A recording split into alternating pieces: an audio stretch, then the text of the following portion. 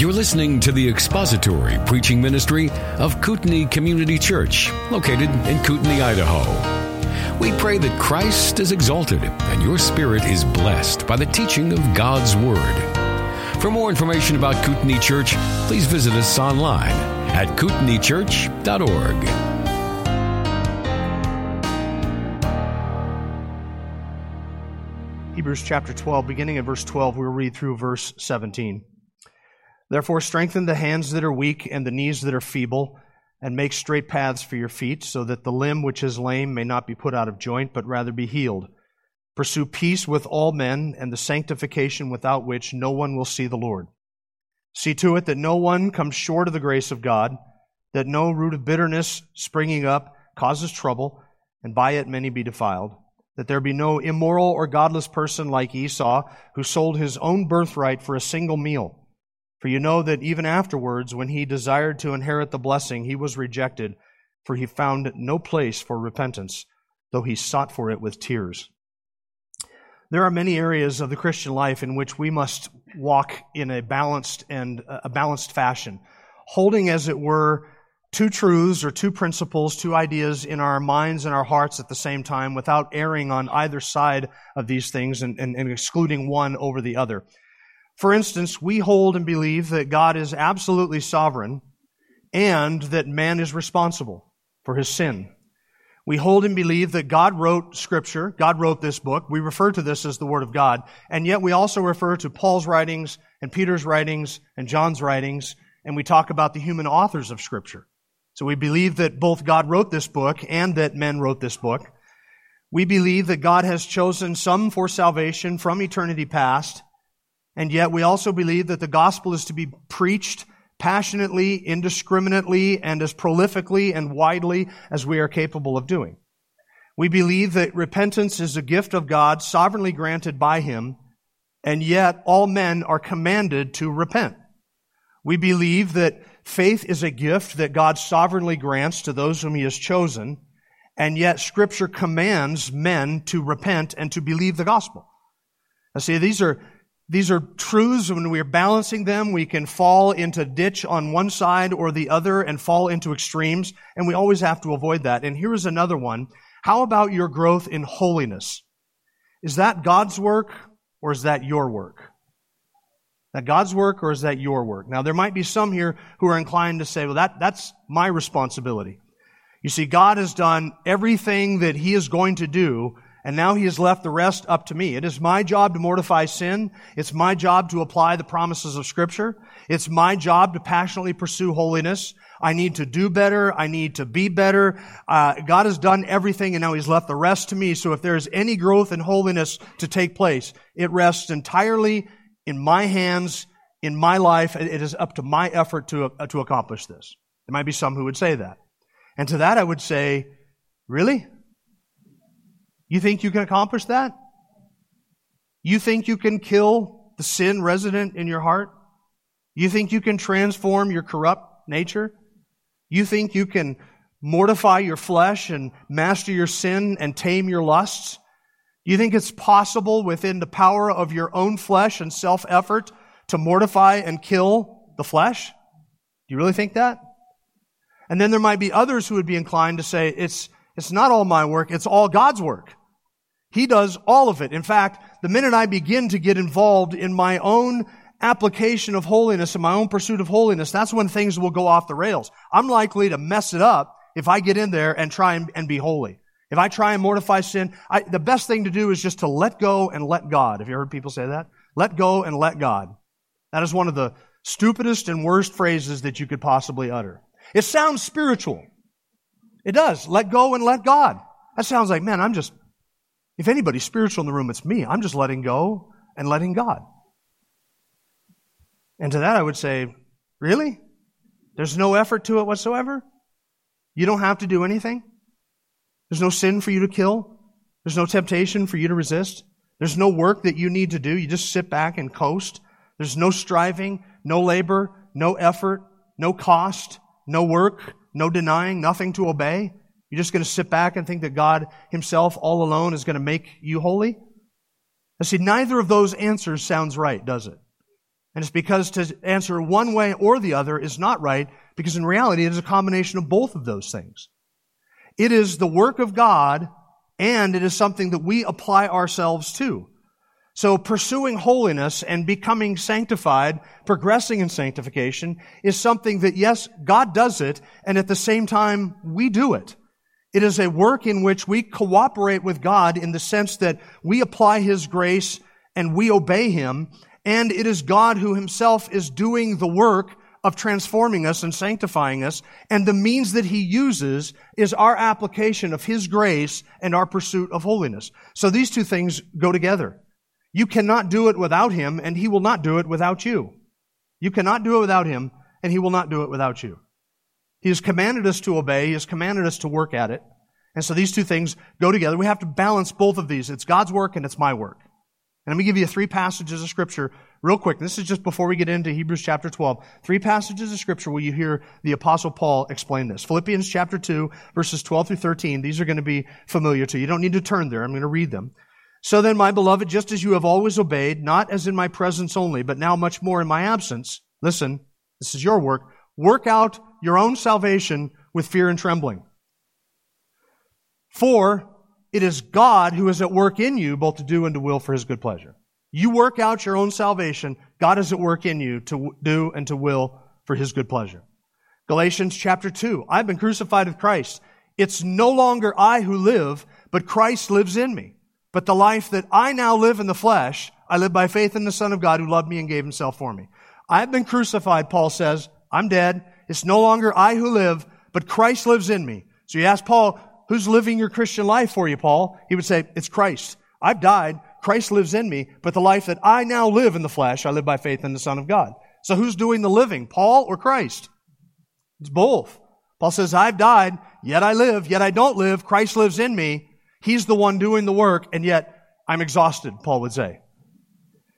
1 Corinthians 15:10, by the grace of God I am what I am, and His grace toward me did not prove in vain, but I labored more than all of them, yet not I, but the grace of God within me. Paul's comparing himself there to the other apostles. He said, I've worked harder than all of the rest of those who saw the Lord before I did. I have labored, I have strived, I have worked, I have endeavored, I have endured, I am exhausted, Paul would say, and yet it's not me, but it's the grace of God within me. And you have it here in Hebrews chapter 12, verse 14. Pursue peace with all men and the sanctification or holiness without which no one will see the Lord. In this context, we have seen that God is the one who is disciplining His children for their good, for their holiness. God is the one who is doing this so that we might share His holiness, chapter 12, verse 10. He is doing this to produce in us the peaceful fruit of righteousness, chapter 12, verse 11. So God is the one who is doing the work. He is the one who is causing us to share in His holiness. He is the one who's preparing us for that, and He is the one who's producing the fruit, the peaceful fruit of righteousness in us through discipline. So who is doing the work in Hebrews chapter 12? Who brings the discipline? God does. God is the one who is doing that work, right? So what are we to do? Let go and let God? No, chapter 12, verse 14. Pursue peace with all men and the holiness or sanctification without which no one will see the Lord. So what is our response to that? God is doing the work. I'm not the one who assigns my own discipline. I'm not the one who chooses what a disciplined life looks like or what difficulties and trials and tribulations, afflictions are going to come into my life. I'm not the one who gets to choose that. You don't get to choose that for me or for you. So God does that work, and yet we are commanded to pursue holiness in the midst of that discipline. And that command to pursue holiness is the third of 5 imperatives that come in this list of commands in verses 12 through verse 17 of things that you and I are to do in the midst of and as a result of God's discipline. We're to strengthen our weaknesses, verse 12. We are to straighten our paths or our ways, verse 13. And we are to pursue peace and holiness, verse 14. And the next two, we are to guard against bitterness, verse 15. And verse 17, we are to know the danger of apostasy. These are the 5 things that we are to do. Today we're looking at the pursuit of peace. God does this work through discipline so that you and I may share His holiness, and yet we do the work of pursuing passionately peace with all men and sanctification without which no one will see the Lord. Notice in verse 14 that we have before us 2 things which are the objects of our pursuit. Peace with all men and sanctification or holiness. Peace with all men and sanctification or holiness. And I'm using those words synonymously and interchangeably. So as I talk about holiness, pursuing sanctification or holiness, you can know that these two words they're describing the same thing. Two different words for the same concept. Notice also that one of these is oriented toward my fellow man, pursue peace with all men, and one of them is oriented toward God. I am to pursue holiness, without which no one will see God. So I have a manward focus, something I am to pursue in terms of my relationship with others, and something I am to pursue in terms of my relationship with the Lord. And these two things are not at odds with one another. They actually go together, as you're going to see. Notice the command to pursue. That's the first word of the verse 14. Pursue peace with all men, and the sanctification without which no one will see the Lord. The word translated pursue there is a word, dioko. It means to run after, to chase, to pursue, to strive after. It's sometimes translated press forward. It means to put to flight or to hunt something. The word is used 45 times in the New Testament, and interestingly, the bulk of its usage, it is translated as persecute and not as pursue. Persecute. You could translate it, persecute peace with all men. And when I say persecute, I mean the exact kind of persecution that you envision when I say the word persecute. To chase after something and try and lay hold of it, to seize it. It is used by Paul, in fact, to describe his own act of persecuting the church. Acts chapter 22, verse 4. I persecuted this way to death, binding and putting to death both men and women, putting them into prisons. Paul says in Romans chapter 12, verse 14, bless those who persecute you, bless and do not curse. Same word. 2 Timothy 3, verse 12, all who desire to live godly in Christ Jesus will be persecuted. It's the same word. Pursued, chase, put to flight. It's used by Jesus in Matthew 5, verse 44. I say to you, love your enemies and pray for those who persecute you, who pursue you and chase you. Now the author, when he says persecute peace, he doesn't mean look for peace and when you find it, go and attack it and kill it. That's the opposite of actually what he means. He's not describing what we're to do to peace in terms of putting it to death or ending it, but he is describing the focus and determination and intentionality with which we are to pursue peace with all men and holiness without which no one will see the Lord. It is sometimes translated as press on. For instance, this word is used 3 times in the book of Philippians. Philippians 3, verse 12. Not that I have already obtained it or have already become perfect, but I press on so that I may lay hold of that for which I was laid hold of by Christ Jesus. Philippians 3, verse 14, I press on toward the goal of the prize of the upward call of God in Christ Jesus. The third time it's used in Philippians, it's actually translated persecutor. As to zeal, a persecutor of the church. Philippians chapter 3, verse 6. So Paul uses, interestingly in Philippians, he uses this word pursue 3 times, once to describe persecuting Christians and twice to describe pursuing something else. So he says, there was a time when I pursued Christians to lay hold of them and to seize them, and now I am pursuing Christ and His righteousness and His prize. See, Paul went from pursuing one thing to pursuing something else.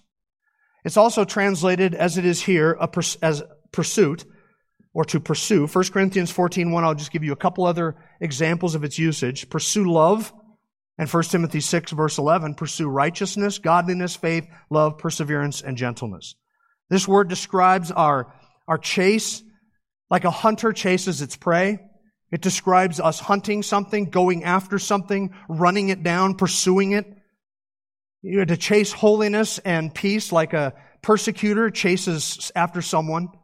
If you want some idea of what this looks like, then think in terms of the persecutors of the church. Think in terms of Saul of Tarsus himself before he was the Apostle Paul. He describes his own persecution of Christians.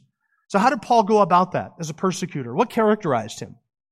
Well, Paul went and he got letters from the chief priests to persecute Christians. He went from city to city and from house to house, persecuting them. He was zealous in his pursuit, consumed with passion. He had a plan and a purpose and a goal. He was intentional about it. When Paul wasn't going house to house, he was thinking about going house to house.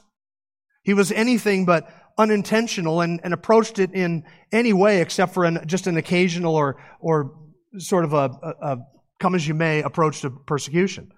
He was very passionate about it. You would never hear Saul of Tarsus say something like, I blocked out next Tuesday to persecute some Christians. Not this Tuesday, but Tuesday the next. Not this coming Tuesday, but a week. I've got a lot of things going on. I have a lot of people in my life, well, it wouldn't be grandchildren, but my friends want me to come over. I have a lot of dinner appointments, but I do have some time in my schedule in a couple weeks' time to go and persecute Christians. You'd never hear him say that. And it was anything but accidental or unintentional, his persecution of Christians. You would never hear Saul of Tarsus say, I went down to the marketplace to buy some shawarma ingredients and kind of got caught up in the crowd, and one thing led to another, and next thing I know, I'm sitting there holding a bunch of coats while they stoned Stephen. I just kind of got myself caught up into the emotion of the moment. No, he was passionate, intentional, deliberate, and principled in his pursuit of Christians. That is how you and I are to be in our pursuit of peace with all men and holiness without which no one will see the Lord. Pursuing in this sense is something that occupies your vision, your focus, your affections, your heart, your desires, your goals, your plans, your thinking. All of it is geared toward executing that pursuit. Like a hunter chases its prey, like a persecutor chases his victims, almost like a runner running his race for the prize. And we come full circle back to the beginning of chapter 12. Run with endurance the race that is set before you. What does that look like? It looks like the pursuit of holiness. And this verb is in the present tense, which means it describes an ongoing, present pursuit of peace and sanctification. It's not something that is occasional. It's not something that we stumble into. It's not something that we find time for if we're not doing anything else. It is something that must occupy our attention in an ongoing and deliberate sense. Pursue. What are we to pursue? Peace with all men and holiness. Let's look first at peace. Now, this seems like a bit of an odd command in the context, doesn't it? Now, think about this. The author has talked about those who have persecuted them back in chapter 10. He gives the list of heroes of the faith in chapter 11, gets into chapter 12, talks about running a race, and then the discipline that God brings into your life. And in the midst of all of this teaching on discipline, which you're well familiar with by now, you've been immersed in that for far too long as it is, in the heels of all of that, the author says, pursue peace. That's kind of odd. What might you expect him to encourage us to pursue? You might expect him to say, you should pursue righteousness. After all, it is the peaceful fruit of righteousness which the Lord is producing in your life. So if God's going to produce that fruit, you should pursue righteousness. Now, he kind of is saying the same thing when he talks about holiness without which no one will see the Lord. It's a little bit of a different idea there. Or we might expect the author to say you should pursue intimacy with God in the midst of your discipline. Because you're going to feel as if heaven is closed and you're praying against a glass ceiling and heaven is not listening, the Lord's ears are not attentive to you. You're going to feel at times like the psalmist who cries out and says, Lord, why will you turn a deaf ear to my cry? Why will you not hear me? Why will you not act? Why will you not do something in the midst of this? That's how you're going to feel in the midst of discipline. So we might expect the author to say you should pursue intimacy with the Lord in the midst of discipline, but he doesn't say that. We might expect him to say that we should pursue humility so that we might learn from discipline. If, after all, the Lord wants us to submit to His loving fatherly hand in the discipline, then we might expect the author to encourage us to pursue humility so that we might learn everything in the midst of discipline that we should be learning. Or we might expect the author to say, look, in the midst of affliction and suffering and pain, some of which is brought on you by an unbelieving and hostile world, they're persecuting you, you should pursue safety and security from your persecutors. But he doesn't say that. Instead, he says peace, meaning the cessation of hostility or the absence of conflict and strife. And peace does go with righteousness. Hebrews 12, verse 11, the Lord is producing for us the peaceful fruits of righteousness. So if God is producing something peaceful in our lives, namely the fruit of righteousness, then the peace should be something that we express. It should be something that we pursue. Peace should be something that we enjoy. And so how do we do that? We do that by pursuing peace with all men. Pursue peace with all men, and then that way we enjoy the peaceful fruits of righteousness. This peace that we have begins with a peace with God. We are born at war with God. And this, by the way, is why men are at war with each other. Men are at war with each other because they are at war with God. But once a man is brought to peace with God, and all of the causes of hostility and enmity and strife are put away with and dealt with in the cross and by Christ, then men can be at peace with one another. But you and I are born in a state of hostility and enmity with God, in which we are darkened in our minds and in our hearts. We have sinned against Him and heaped up a helping of His wrath that is unimaginable and unbearable, that is our lot by virtue of all of our sins that we have committed against Him, by sinning against a holy and benevolent and gracious God. So we are at war with Him. But then in salvation, the great burden of our sin, all of the depth and the weight of that, is removed from us by the cross of Christ and His work, and all of the righteousness of God's dear Son is imputed to us on the basis of faith and faith alone. So that our sins are forgiven and taken out of the way, and we are made righteous by God through faith.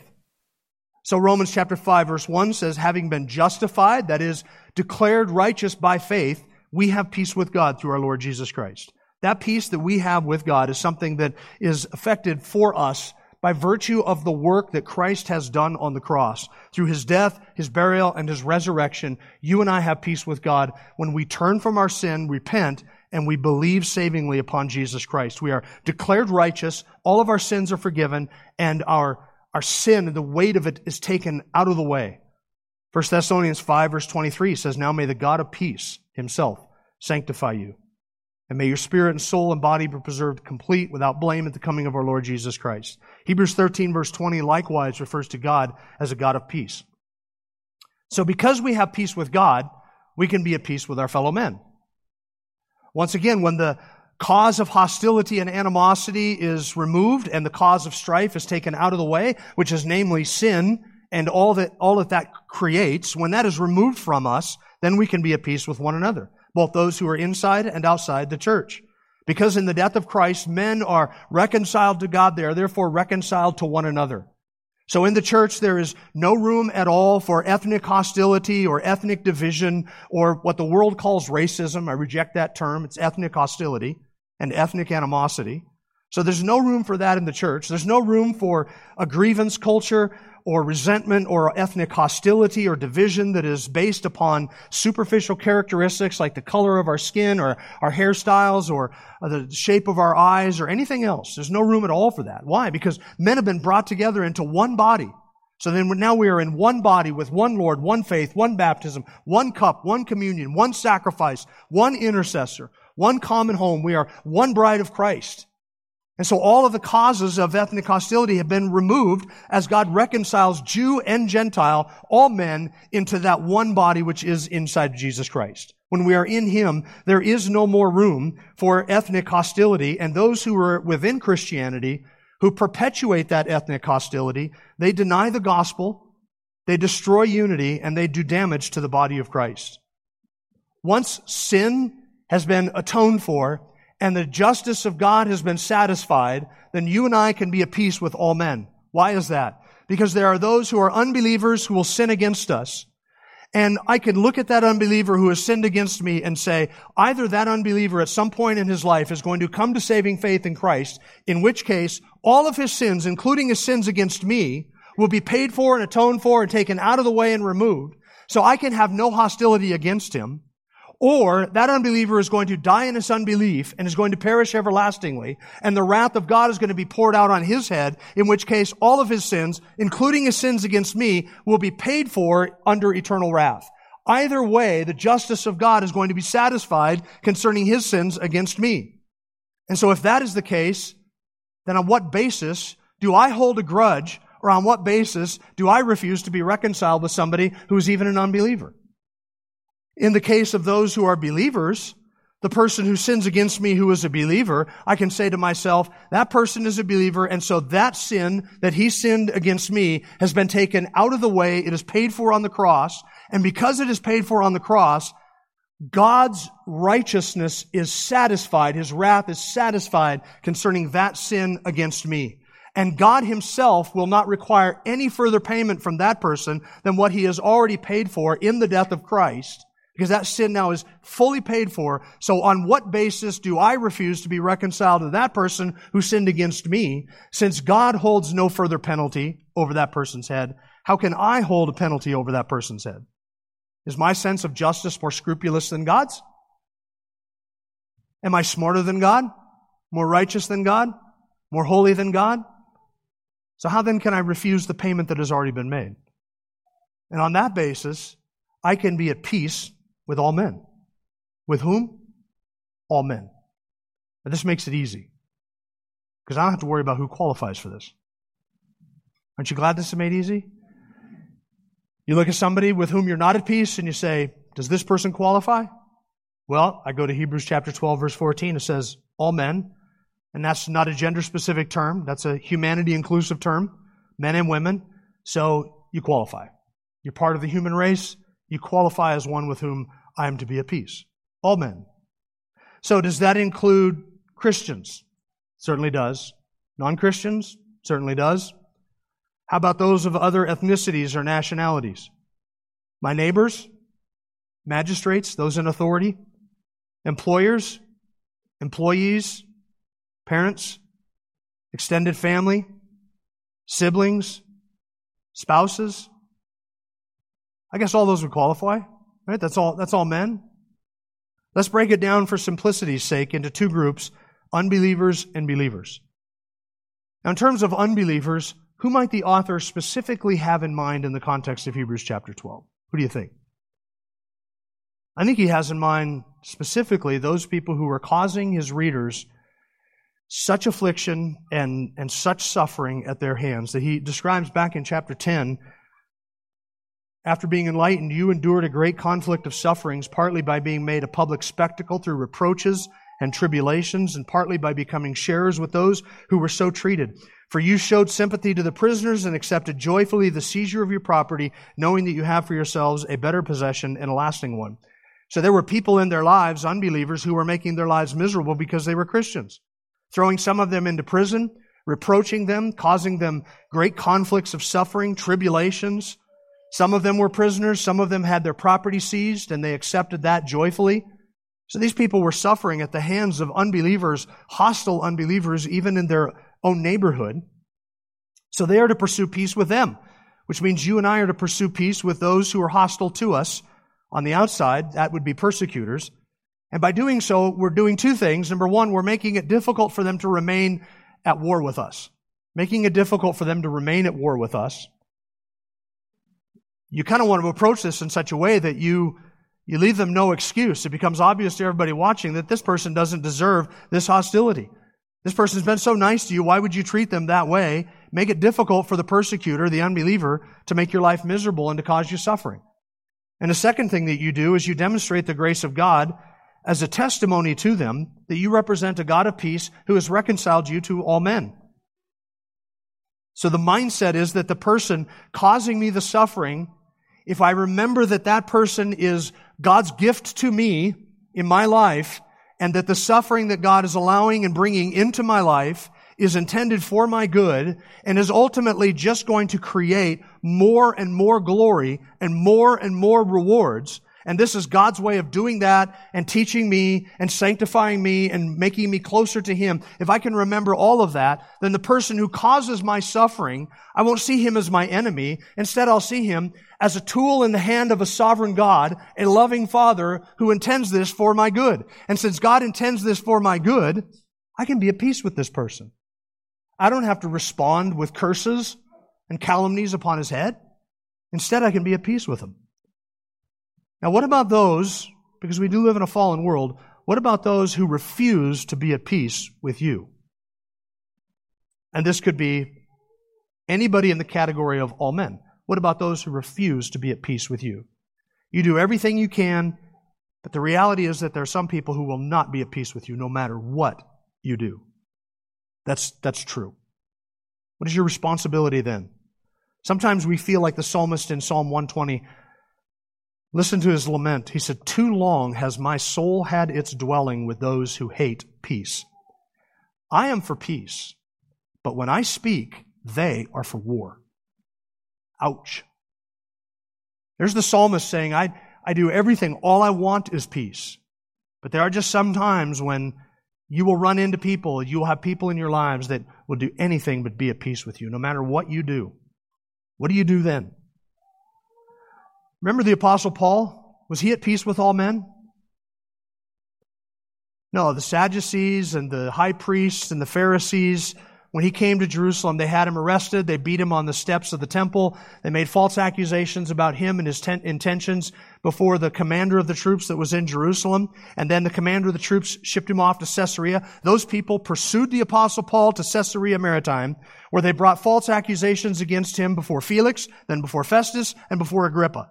And that wasn't enough. See, it wasn't enough for them to simply stone him and drag him outside the city and leave him for dead or run him out of their own city. They pursued him at days' travel, many days' travel, just to pursue him and get him out. And then when they finally got a hold of him in Caesarea, he appealed to Caesar, went to Rome, and they pursued him to Rome to bring false accusations against him. Did the Apostle Paul do anything to warrant that? No, he didn't. He did everything as possible with him to be at peace with all men, but there were people who would never be at peace with him, no matter what, because he believed and practiced and preached and loved the truth.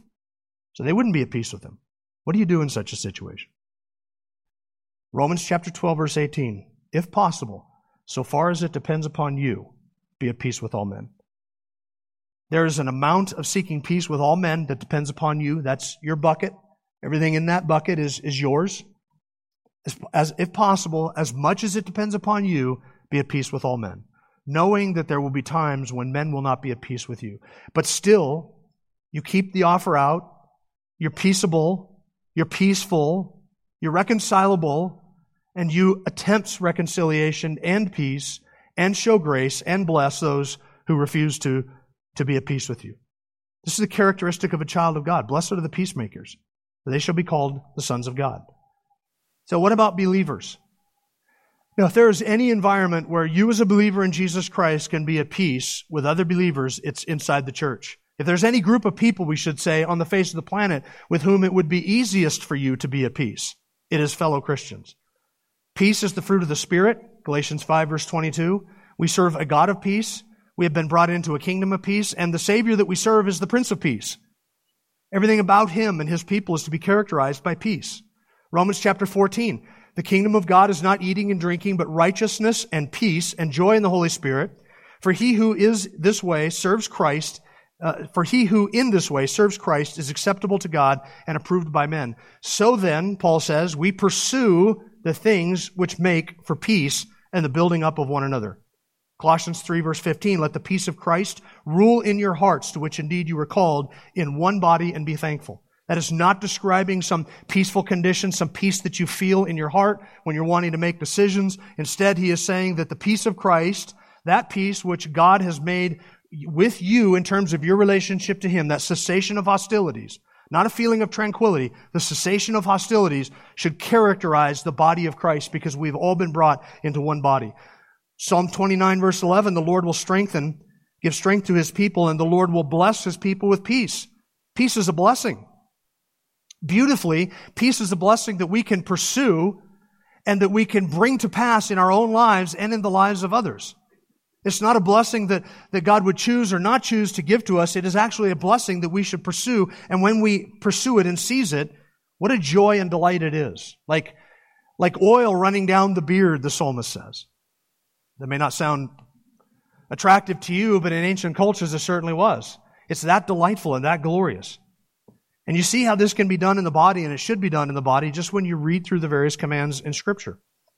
Everyone in the body of Christ, every believer, should be pursuing peace as much as depends upon them with everybody else in the body of Christ.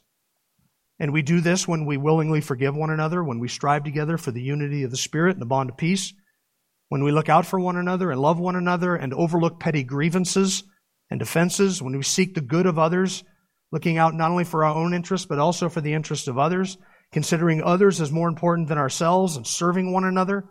That is how peace is affected. It's a case study, and the exact opposite would be the Corinthian church. Striving and divided up in their own little schisms and their cult personalities, or personality cults, seeking their own self-aggrandizement, wanting their own way and insisting upon their own preferences. They were suing one another and overlooking sin in their body. They blatantly tolerated blasphemous sin in their midst. They lacked love and didn't pursue love. And sometimes peace within the body of Christ is a difficult thing to strive for. I think it's more difficult in churches or environments where doctrine does not itself unite people around a common core of faith essentials. When you have an amalgamous group of people who just believe almost anything under the sun and they come together in a church, you can't have peace there. You can't have true unity there. But it can be affected in environments where doctrine is clear and the Word of God is preached and we all gather around that one central truth, the gospel, and the close implications and the essentials of the gospel. Where that is, you can have unity even if we might disagree on various other things. We can still be at peace with one another. Paul said to the Ephesian church, "Therefore I, the prisoner of the Lord, implore you to walk in a manner worthy of the calling with which you have been called, with all," and here are the essentials, "humility, gentleness, patience, showing tolerance for one another in love, being diligent to preserve the unity of the Spirit in the bond of peace." Sometimes it's difficult in churches. I don't think that's difficult here, so this is not intended in any way as a reproof of this body, but just simply to acknowledge that there are times when it is difficult to be at peace with every Christian in your life. But as much as it rests with us, this is what we are to pursue. Passionately. Like a hunter chasing prey. We go after peace. The lack of hostility and strife and contention with everybody around us, everybody in our lives. There are a number of hindrances to peace, including an aptness to quarrels. Just run through this in your own mind of yourself or people you know. Do you have an aptness for quarrels or a pugnacious spirit? There is a selfishness that infects all of us. Unrealistic expectations, nursing grievances, an unwillingness to overlook offenses, a readiness to provoke and to be provoked, keeping a list of wrongs and injuries that others have done to you. This is exactly how you produce the bitterness that is warned about down in verse 15. See to it that no one comes short of the grace of God, that no root of bitterness springing up causes trouble, and by it many be defiled. There's a bitterness that can well up when you are unwilling to pursue peace with all men. You want to nurse grievances? Are you ready to be provoked? Do you have a pugnacious spirit? You're always looking for a fight? That in itself is something that needs to be repented of. So we have a responsibility to pursue peace in the world. We have and I'm not talking about world peace. I didn't clarify this earlier, but it just occurred to me, this doesn't mean putting a world peace bumper sticker on your car. I'm not talking about the UN. None of that stuff can be affected. There is never going to be peace in the world amongst worldlings because they do not have the ability or the capacity to know or enjoy peace. World peace is an impossibility until the Prince of Peace rules and reigns the world. Then we will have peace, but not before that. So chasing after world peace among nations, not interested in that in the least. I could care less about it. I don't like to see innocent people killed in war. I'm not pursuing war either. Just understand that we're not talking here about peace among nations or among pagans. So we have a responsibility to pursue peace in the world in terms of with worldlings, unbelievers. We have a responsibility to pursue peace in the church amongst us as believers. But let's make it even more personal. We have a responsibility to pursue peace at home, in our homes. Some will strive for peace and tranquility in their work, with their bowling league, in their HOA, in their business, in their softball rec league, amongst their neighbors, their fishing buddies, their hunting buddies. They will pursue peace in all of those environments, avoiding conflict, seeking to be at peace with all of those people. But then at home, they are the most unforgiving, pugnacious, grievance-nursing pettifoggers that you would ever not want to meet. Friends, this ought not to be.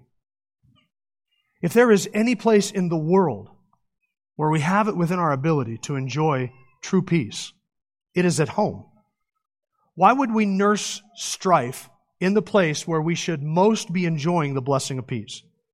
Why would we be so kind and compassionate and caring and forgiving and gentle and understanding to people who are the furthest away from us, with people that we spend the least amount of time with and care the least for, and then be at war with the person with whom we share a bed or a house or a home? Why would we do that? How can you be possibly be happy if you are at peace with acquaintances, but at war with your own flesh, the person with whom you are one flesh?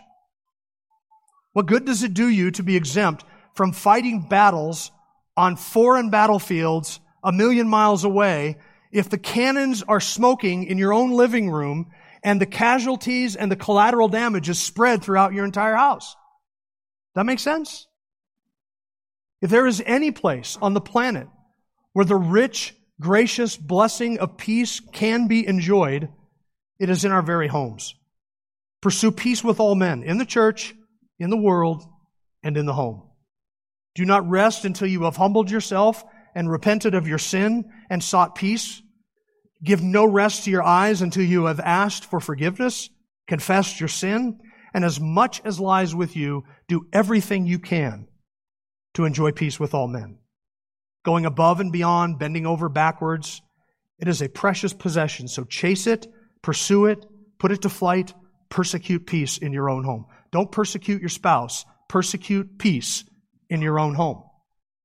Sit down with the person that is in your house and say, I want to enjoy the blessing of peace in the midst of this. How do we do that? Together. Striving together for this. Pursuing this together. Go after it like you are hunting prey. Chase after it like you are a persecutor, and do not let up until you have seized the prize.